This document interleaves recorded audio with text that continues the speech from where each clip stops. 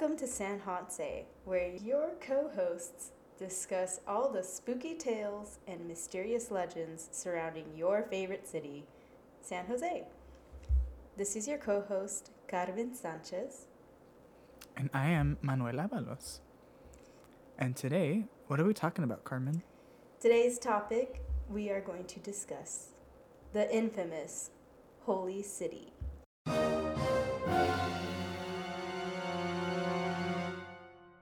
Do you remember why I mentioned that we should do this topic today as part of our Christmas series? Oh, because of the Santa Claus statues, right? Yeah, lining the entrance, but we'll get to that. Okay, so Holy City is an unincorporated territory community in Santa Clara County, California. So once considered a utopian community in the 1920s and 1930s, it is now considered a ghost town. Ooh. Well, it would be good to note that ghost town doesn't mean that there's ghosts. It's just rather that there's no one there anymore. Yes, but there are still person that lives there. Two people. And there could very much be ghosts, but again, we'll get into it. Okay, so the town is located in the Santa Cruz Mountains off State Route 17 on Old Santa Cruz Highway. And then also in 2006, the San Francisco Chronicle called Holy City a tourist trap created by quote-unquote white supremacist huckster. It was owned by 3 wealthy investors since 1966 until 2016. So, Holy City was founded by William E. Riker in 1919 to preach his ideology of what he believed was, quote, the perfect Christian divine way to about 30 followers. Most prominently, he believed in celibacy, temperance, white supremacy, and segregation of both the races and the sexes. At that time, Holy City was the only development between Santa Cruz and San Jose, making it kind of like a roadside attraction for people that were traveling in between Santa Cruz and San Jose. And it attracted people because there was a restaurant, service station, zoo, observatory, post office, grocery store, peep show, soda stand, barbershop, observatory, I already said that, whoops, shoe repair, and even a mineral water business. All of these made Riker about $100,000 a year, which in today's money is $1.5 million. Oh my god. What would you do with $1.5 million in a year, Carmen? In a year? I don't know, have fun at the zoo. Buy a square foot of land in San Jose. Oh my god. I don't know, feed myself some good food. I just want some good food. It's the holidays coming up, so looking forward to all that good food, but still. True. Ironically, Holy City didn't have a church. That's like the one thing it didn't have. Instead, Riker held services in his own home, or there was also a redwood grove nearby. Like this particular redwood grove was also just the setting for some of his services. And at its peak, Holy City was home to about 300 people. But I believe not all of them were necessarily in the following, like in the cult. The city really declined in the 40s, which was around the same time that California started to build Highway 17. And yeah, so this became the new main route to Santa Cruz, and it did not pass through Holy City. This meant that, they were cut off from tourists and people just traveling in between Santa Cruz and San Jose. I bet the city planners were just sick of this cult getting so much money from tourists. They're like, let us bypass this with Highway 17. Typical of a government to try to think of some new costly solution instead of just taxing the church. Damn, if that ain't the truth. We don't fund a train that would have because Highway 17 is considered one of the most dangerous highways in America, fun fact. And instead of, making a safer way for people to get between Santa Cruz and San Jose and fixing the cult problem, we create a new problem and spend a lot of money on it. Anywho, As we mentioned, there are 9 Santa Claus statues and a billboard that read "Headquarters for the world's most perfect government" on the roadway entering Holy City, or at least there were. They're not there anymore. And Riker literally called the group a quote cult in the rules and regulations for members that he wrote. Yeah. Well, at least he was self-aware, I guess. Well, yeah, he was being upfront. He wasn't trying to hide it. And that's what people love. It's just honesty. Honesty. In 1959, the town became unincorporated territory, and Riker lost control of the property. Soon after, a few buildings, quote unquote, mysteriously burned down. It was owned by 3 wealthy investors since 1966 and put on the market in 2006, but no one bought it until 2016. So that was weird. All those years ended in 6. And those were 3 dates. Culty enough for you? I don't know.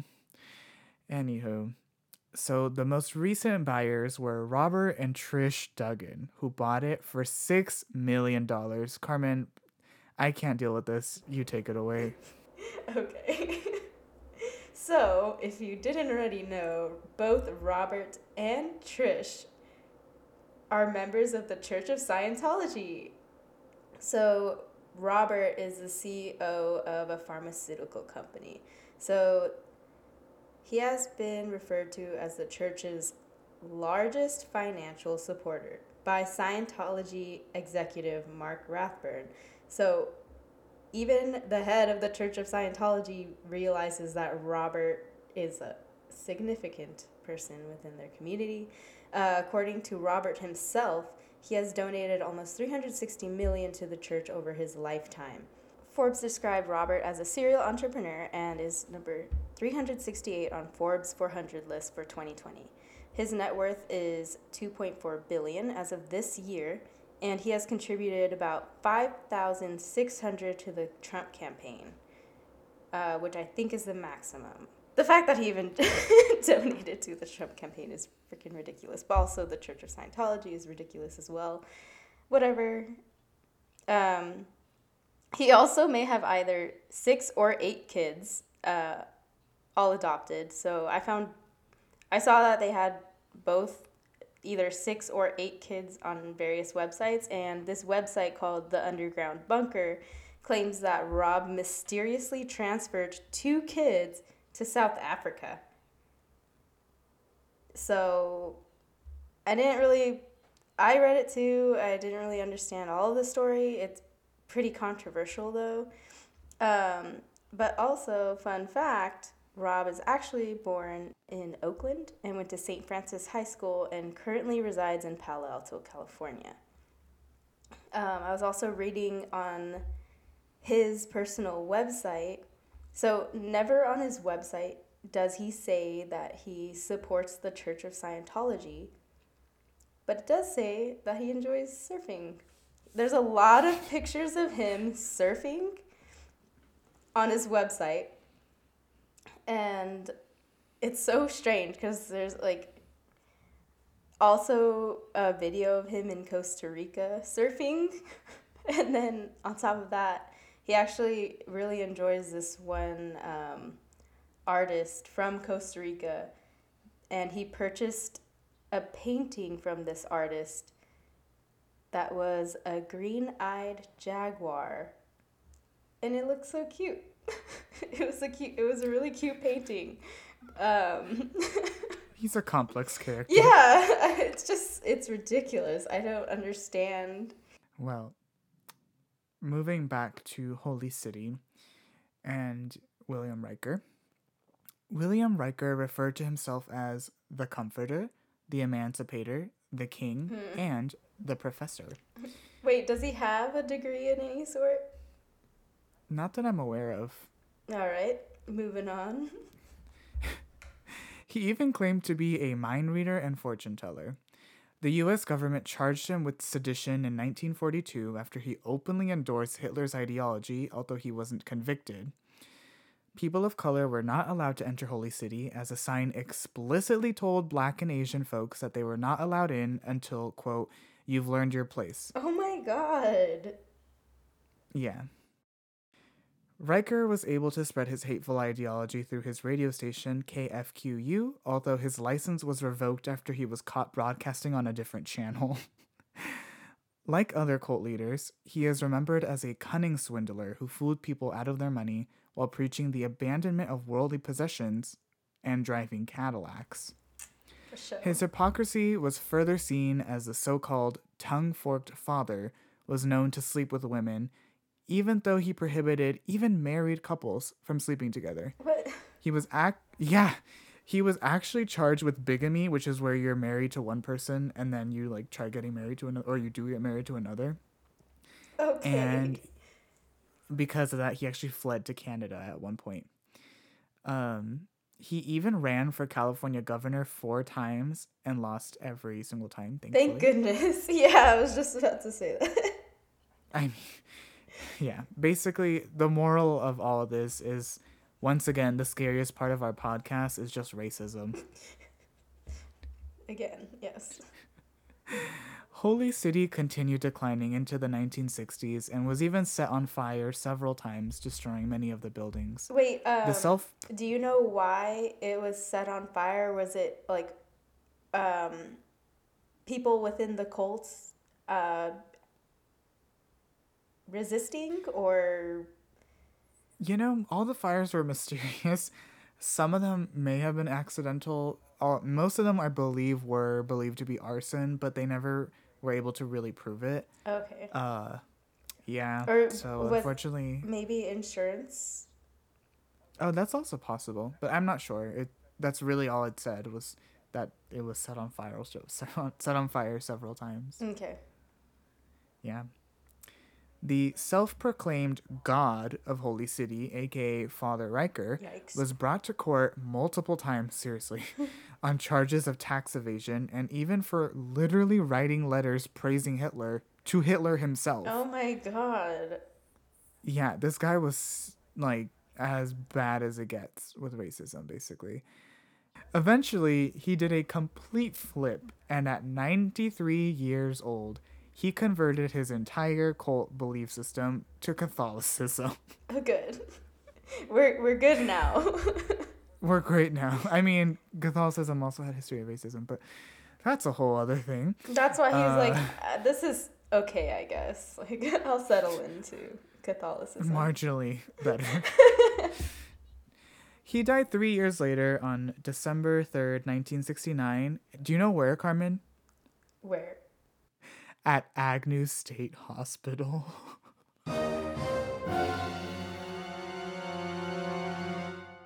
How do we manage to connect all these together?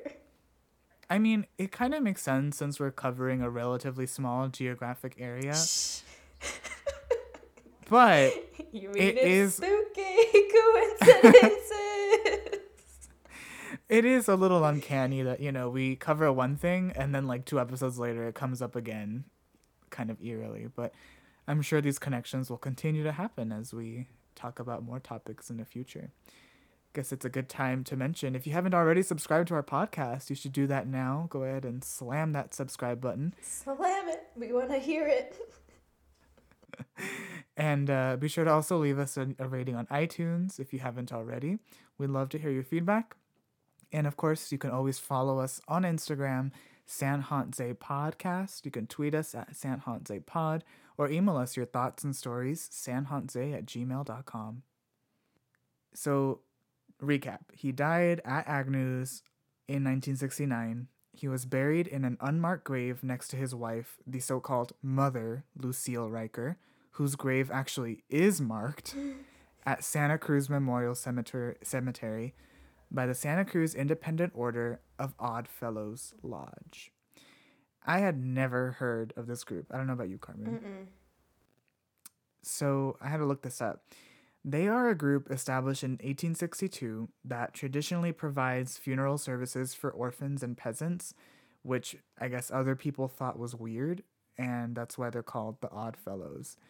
And when Father Riker died, Holy City was completely abandoned, and the only buildings that remain today are a few signs, a shack, and an old artisan's shop. Ooh, that's some good stuff. And that is Holy City. Yay. Now let's move forward to the legends.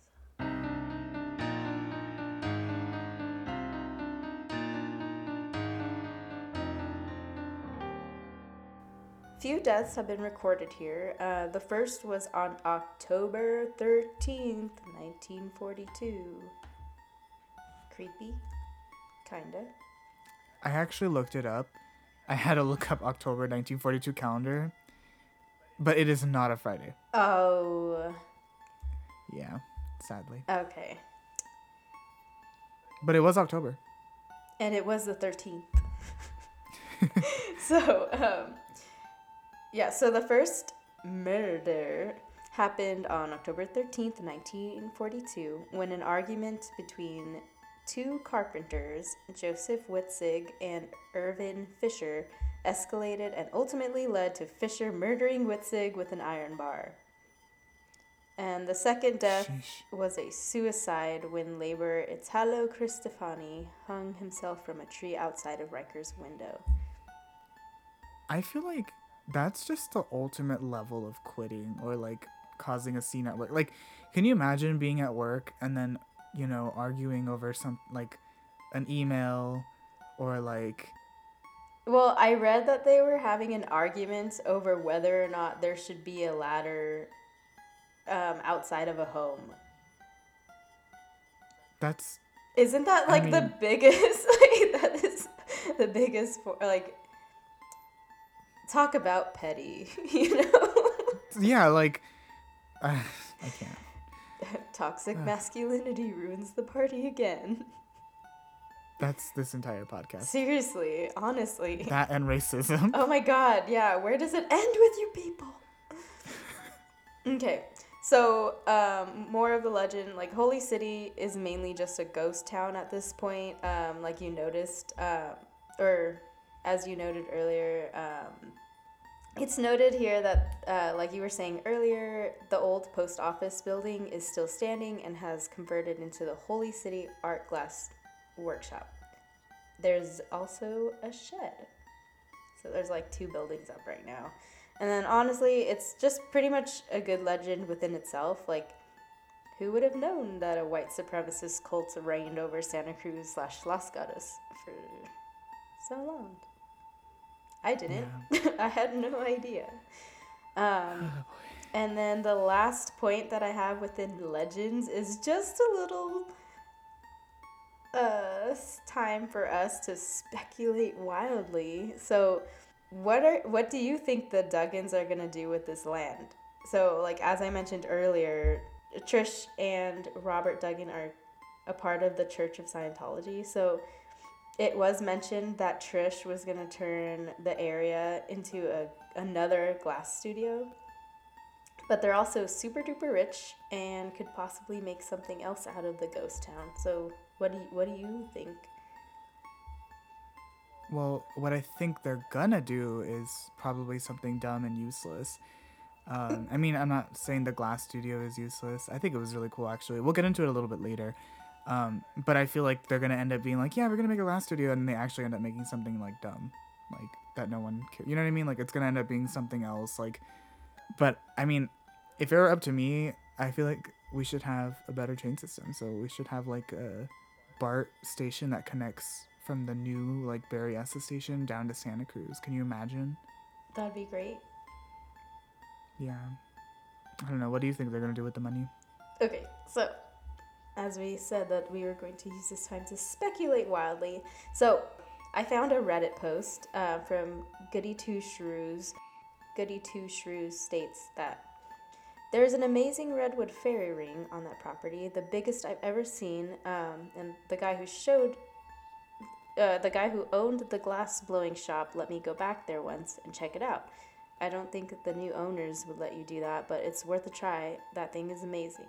So this is in reference to the large circle of redwood trees that is known to be where Riker originally conducted his sermons. So since Trish and Robert are part of the Church of Scientology, I was thinking that they'd probably frickin' Rob would become like the number one sermon within the Church of Scientology, and Robert could probably just hold sermons out there like for his Church of Scientology peeps. Oh no. Yeah. We're gonna become the new LA. I know. So I'm so scared that that is going to happen. But I read in a different article from the Mercury News. Here it is. So much of the land sits on steep hillsides in Santa Clara County. Planner Carolyn Walsh said that it's zoned for sparse residential use. Any other use, such as a retreat, a camp, or a place of worship, could be allowed, but only with a use of a permit. So I don't know, like, they would need a permit to do any of those things, but I think that they're gonna try and make it that way because it was a part of a cult, and now it could currently continue to be a part of a cult. I'm just saying. Like I said, something stupid and unnecessary. Exactly. Hail Zorp. Hail Zorp. Let's continue with personal narratives.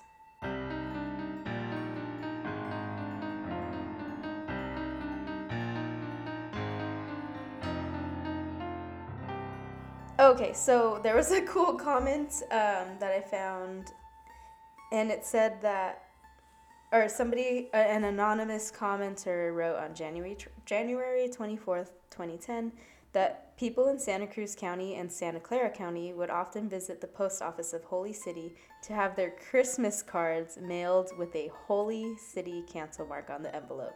And also there were shorter lines. So I thought that was cool. Like, that's so all the religious people would go to Holy City and get their cards stamped. That's an interesting little like nice. tidbit. Yeah. So like we've already spoken about, Holy City was at one point home to Holy City Art Glass. It was owned by Tom Stanton, and he would hold classes, glass blowing classes, and also had a studio there. So this glass studio was rated at 4.5 out of 5 stars with a total of 6 Yelp reviews. And I'll continue by reading 3 specific reviews. On August 1st, 2011, Amanda S. from Menlo Park, California rates Holy City Art Glass at 5 out of 5 stars. She says, and I quote, "Amazing! First of all, whatever I say in my review won't do justice to how much fun a person can have at this studio. The owner is an incredible, indescribable character, Tom Stanton, who is one of the most interesting and engaging people you will meet. You have to visit and spend time hearing his wonderful stories. We stopped in and he gave us a personal tour and demonstration. It was one of the most amazing things I've ever seen and made the work that we brought home even more special. All of his work is absolutely amazing, and the only hard part is not taking home every single piece of glass. I particularly loved all of his glass pumpkins and purchased several. They are incredibly unique and beautiful and a perfect souvenir of my visit to the studio. You must visit and see in person how amazing the studio, the glass, and the owner are." Aww. I know, right? So moving forward to July 20th, 2015, Abe L. from Sunnyvale, California rates this location at a whopping 1 out of 5 stars. Rude. So I've been wanting to visit this place for about a year. When you look them up online, there's nothing about hours or when they're open. So we took a drive from Sunnyvale to explore and find some great glass. After driving out, we found the place. A little dirty building with very little markings to say you're there. But it was the place, an old post office building. When we drove up, there was a people sitting out front on the porch talking. I approached them, smiling, and said hello. The woman in the group smiled at me and said hello in return. I said that we were here to look around. Would that be okay? Then a man sitting said, "No, I repeated, "No, should we come back?" He then very rudely stated that he was in a conference, clients. "You need to come another time." At this point, I walked away. The woman matched my eyes and gave me a look, though to gesture sorry. We got in the car and left. We won't bother going back. The shop we saw had bullet holes in the front door glass and looked like a dirty garage. I bet there is some nice glass there, but they won't see my patronage. Anyone who treats visitors that way deserves to lose. Good luck, glass hole. Okay. Wow. Yeah, so then on October 26, 2015, Lenny B rates Holy City Art Glass 5 out of 5 stars. This shop was an institution in the Santa Cruz Mountains for 40 years. Sadly, owner/artist Tom Stanton has passed away. You will be missed, Tom. So, who's the glass hole now, Abe L? Seriously. What a jerk. I actually found somewhere that he apparently passed away of cancer as a result of glass particles in his blood. Yes. And Carmen, you know, and I know for a fact that that's a real thing, because do you remember our ceramics teacher in high school? Oh, yeah. Carmen and I took ceramics in high school, and if you ever had a part of your piece that was too sharp, she would make us like sand it down using what I called the cancer sponge. Oh my god! The cancer Do you remember sponge. that? Yep. Yeah, it was like this thick block that you would shave down either fired clay and or glaze. And she always warned us, like, be sure to get all the particles in the trash and like don't let them fly around because they are cancerous, and it's literally glass. So rip Tom Stanton. Yes. He was, as Carmen mentioned, known for his glass pumpkins, helped at one point fund Los Gatos High School's art programs, and was a volunteer firefighter in the 1980s. Thank you, Tom Stanton. We appreciate your service and creativity. Pop culture time!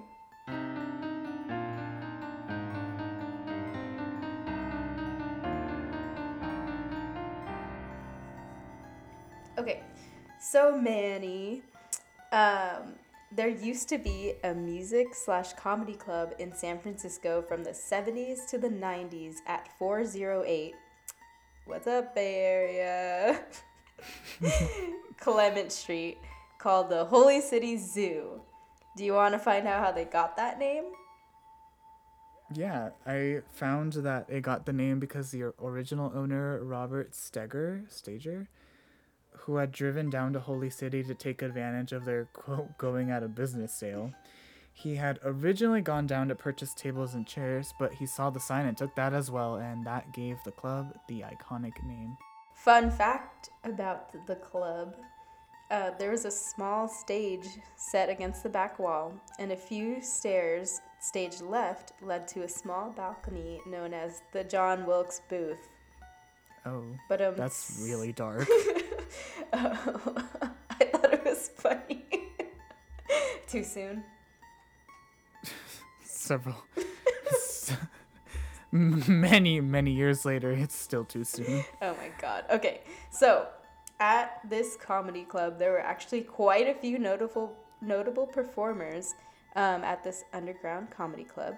So this included Dana Carvey, personal favorite, Kevin Bacon, I had no idea he did any sort of comedy, Nora Dunn, she was in SNL, Ellen DeGeneres, we all know her, Mark Maron, another personal favorite, I love you, Mark Maron, Patton Oswalt, who played Remy in Ratatouille.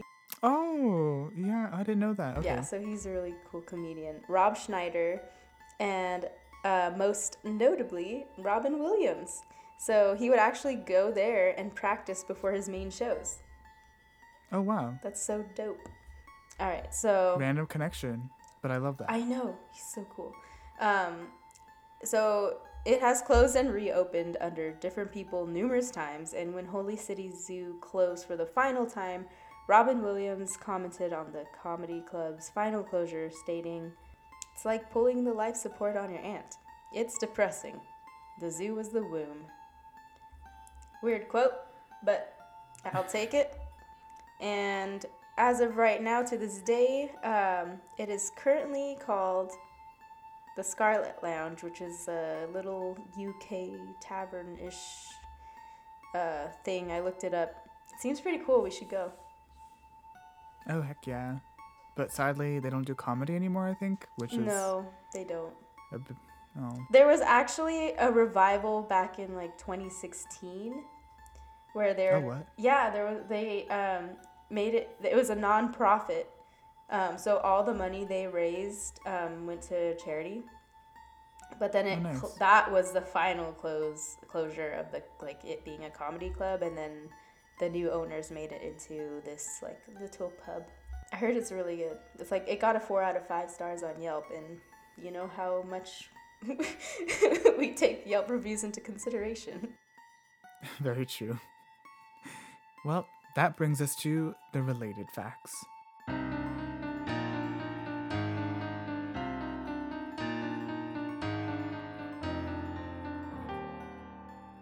Holy City is actually not the only ghost town in the area. A couple other ones include Lexington, Patchen, and Wright Station, which are also abandoned communities. And fun fact, Patchen is now a Christmas tree farm. So that is the third Christmas relation Yes. that we've brought up so far. Or like that's the third Christmas reference we've had in Holy City so far. Not too surprisingly, there were actually very few children in Holy City since, Father Riker preached celibacy even if you were married.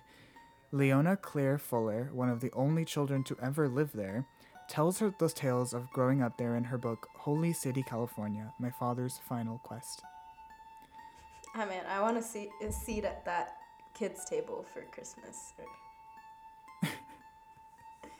You're all by yourself. Oh my gosh.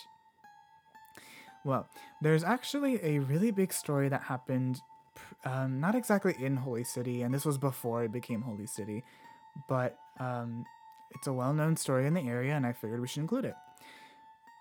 In the 1800s, during the gold rush, there was someone named Charlie McKiernan, and Charlie is spelled with an EY ending, not IE, and some people have made quite a point about that. Also known as Mountain Charlie.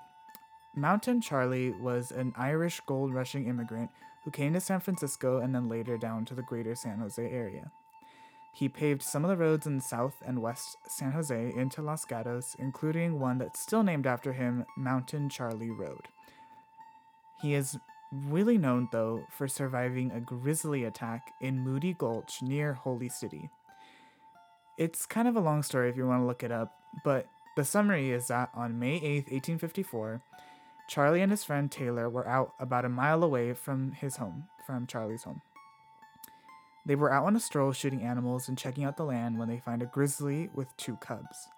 They shoot at the animal for whatever reason, but the grizzly actually bites his head and crushes the front of his skull.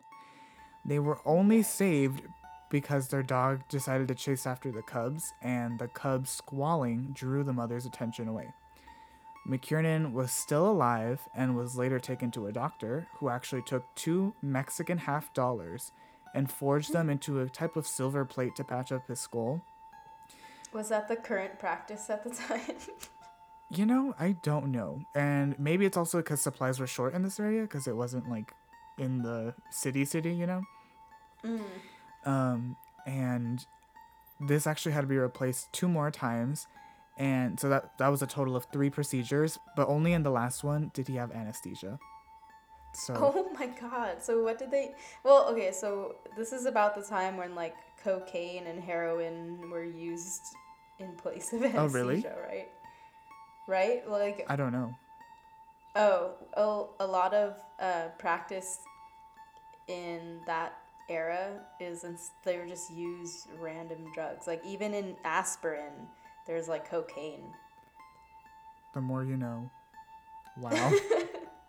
Well, his face still, though, remained very disfigured, and he actually wore a hat over his left eye to cover the damage for, I believe, the rest of his life.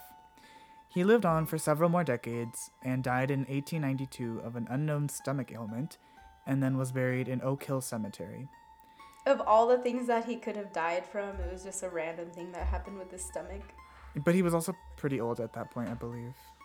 I think he was in his Wow. 60s or 70s, which at that time was pretty, pretty old. Yeah. His personal motto was, right wrongs nobody. That's a good one. Yeah. But that's not all. I found more information about him that is, I just had no idea. So, first of all, if you look up Mountain Charlie, you will probably get to mountaincharlie1850.org, which is a website for a 501c historical and fraternal organization open only by invitation. They have... Exclusive. Yeah. So they've placed plaques on a bunch of historical places in the area. They dress up in Gold Rush era clothes, and most notably, they're known for drinking a lot. Okay, wait, so this group is called... Oh, and it's fraternal, so, like, only men. No, actually, women are allowed, but, I can imagine bro culture may still be pretty strong. Okay, well, did you know that in Los Gatos there's a bar called Charlie's? No, It's I didn't. spelled- With yeah, an it's EY? spelled the way... Yeah. Whoa. Okay, that's something to look up. And a place to go to once COVID is over. Well, I'm actually on their website right now, and on Friday and Saturday, they're having VIP bottle service. On Sundays, everything is half off from 4 to 11. So if you Interesting. want to go. Are they open during COVID for takeout? For takeout, I'm pretty sure they're having COVID parties at the site. Oh. Because it says that it's bottle service. Oh, yeah. Well, who knows?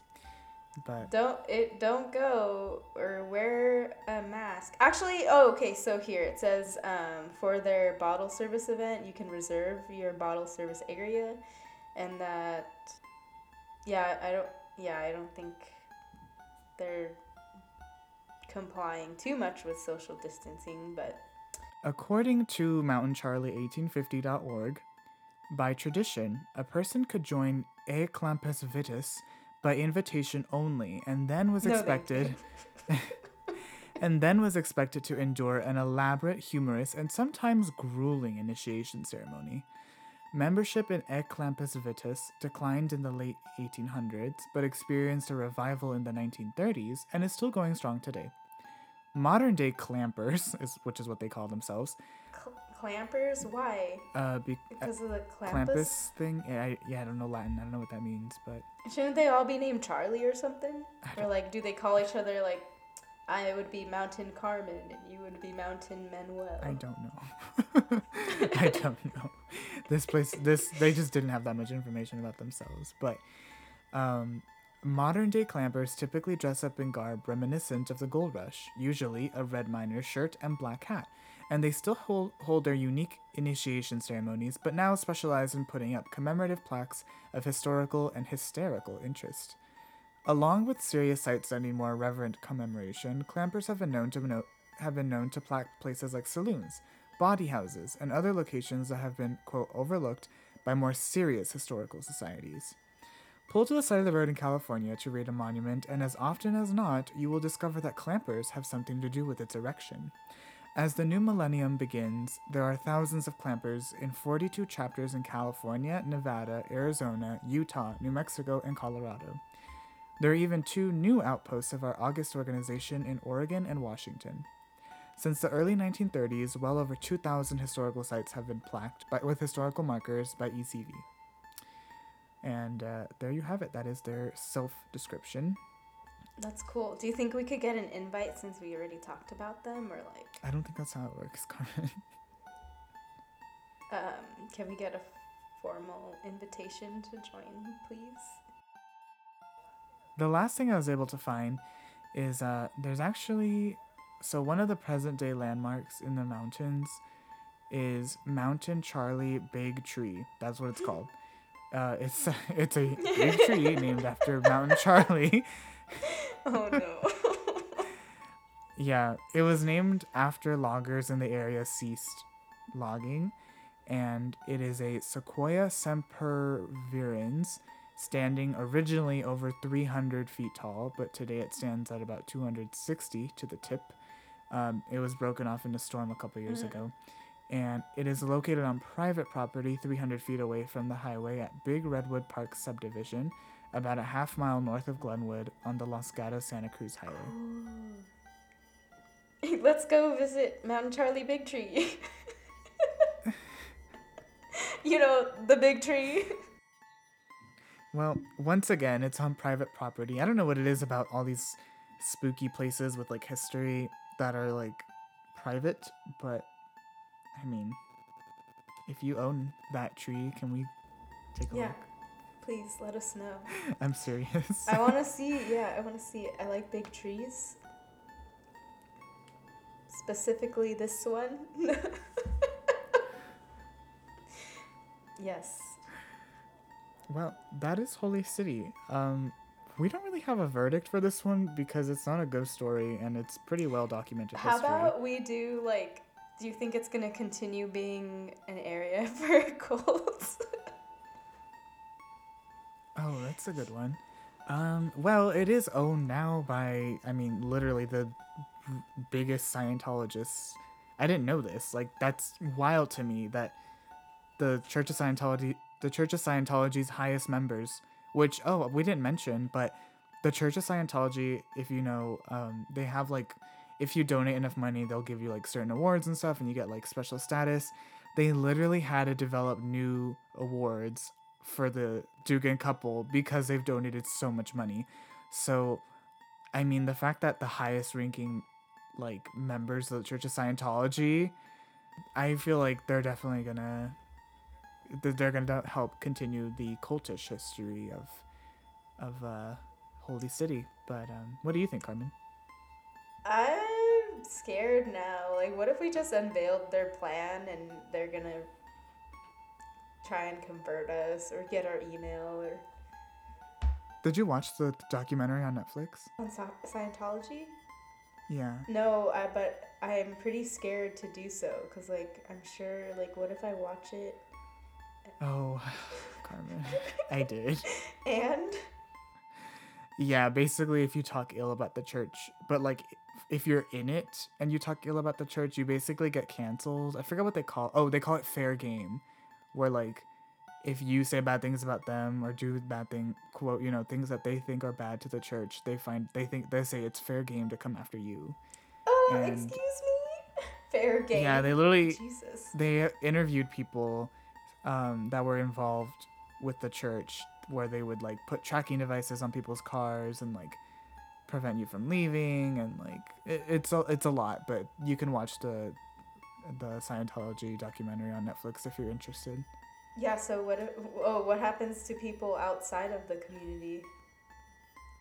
I don't really think much. I mean, there have been a lot of protests. Literally, people protest in front of like the main Church of Scientology in LA.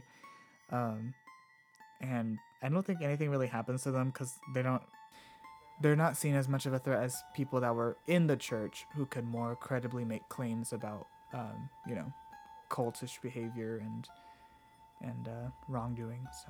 Oh, so they're probably just not gonna allow us in their group. But I'm fine with that. Good. Yeah, I could. Well, technically we're not speaking ill of them. We're just speculating. And reporting the facts. Yep. So, don't hurt us, Church of Scientology. All right. So that was kind of still. I think they're gonna use it. I 100% think that they're gonna use it as like It's literally called Holy City. They're gonna use it as their holy land, probably. Oh gosh, we're gonna have like Scientology pilgrims come pretty soon. I'll print out a bunch of the Organize It books and sell them. Oh, true. If you don't know who Zorp is or what Organize It is, just watch Parks and Recreation, and again, you'll understand all the references on the show. Yes, hail Zorp. Well, listener, as usual, you can feel free to vote on our verdict. And this time, again, it's going to be a little different because it's not really a ghost story and a little bit less speculative. But feel free to check out our Instagram, San Jose Podcast, for bonus content. And be sure to let us know what you think. Holy City may not be haunted by ghosts, but it is probably haunted by cults. Yeah, So, pretty much. So, Manny, you want to go play some Dead by Daylight? Let's do it. See you next week, and stay spooky, San Jose. Hills Orb. Here's our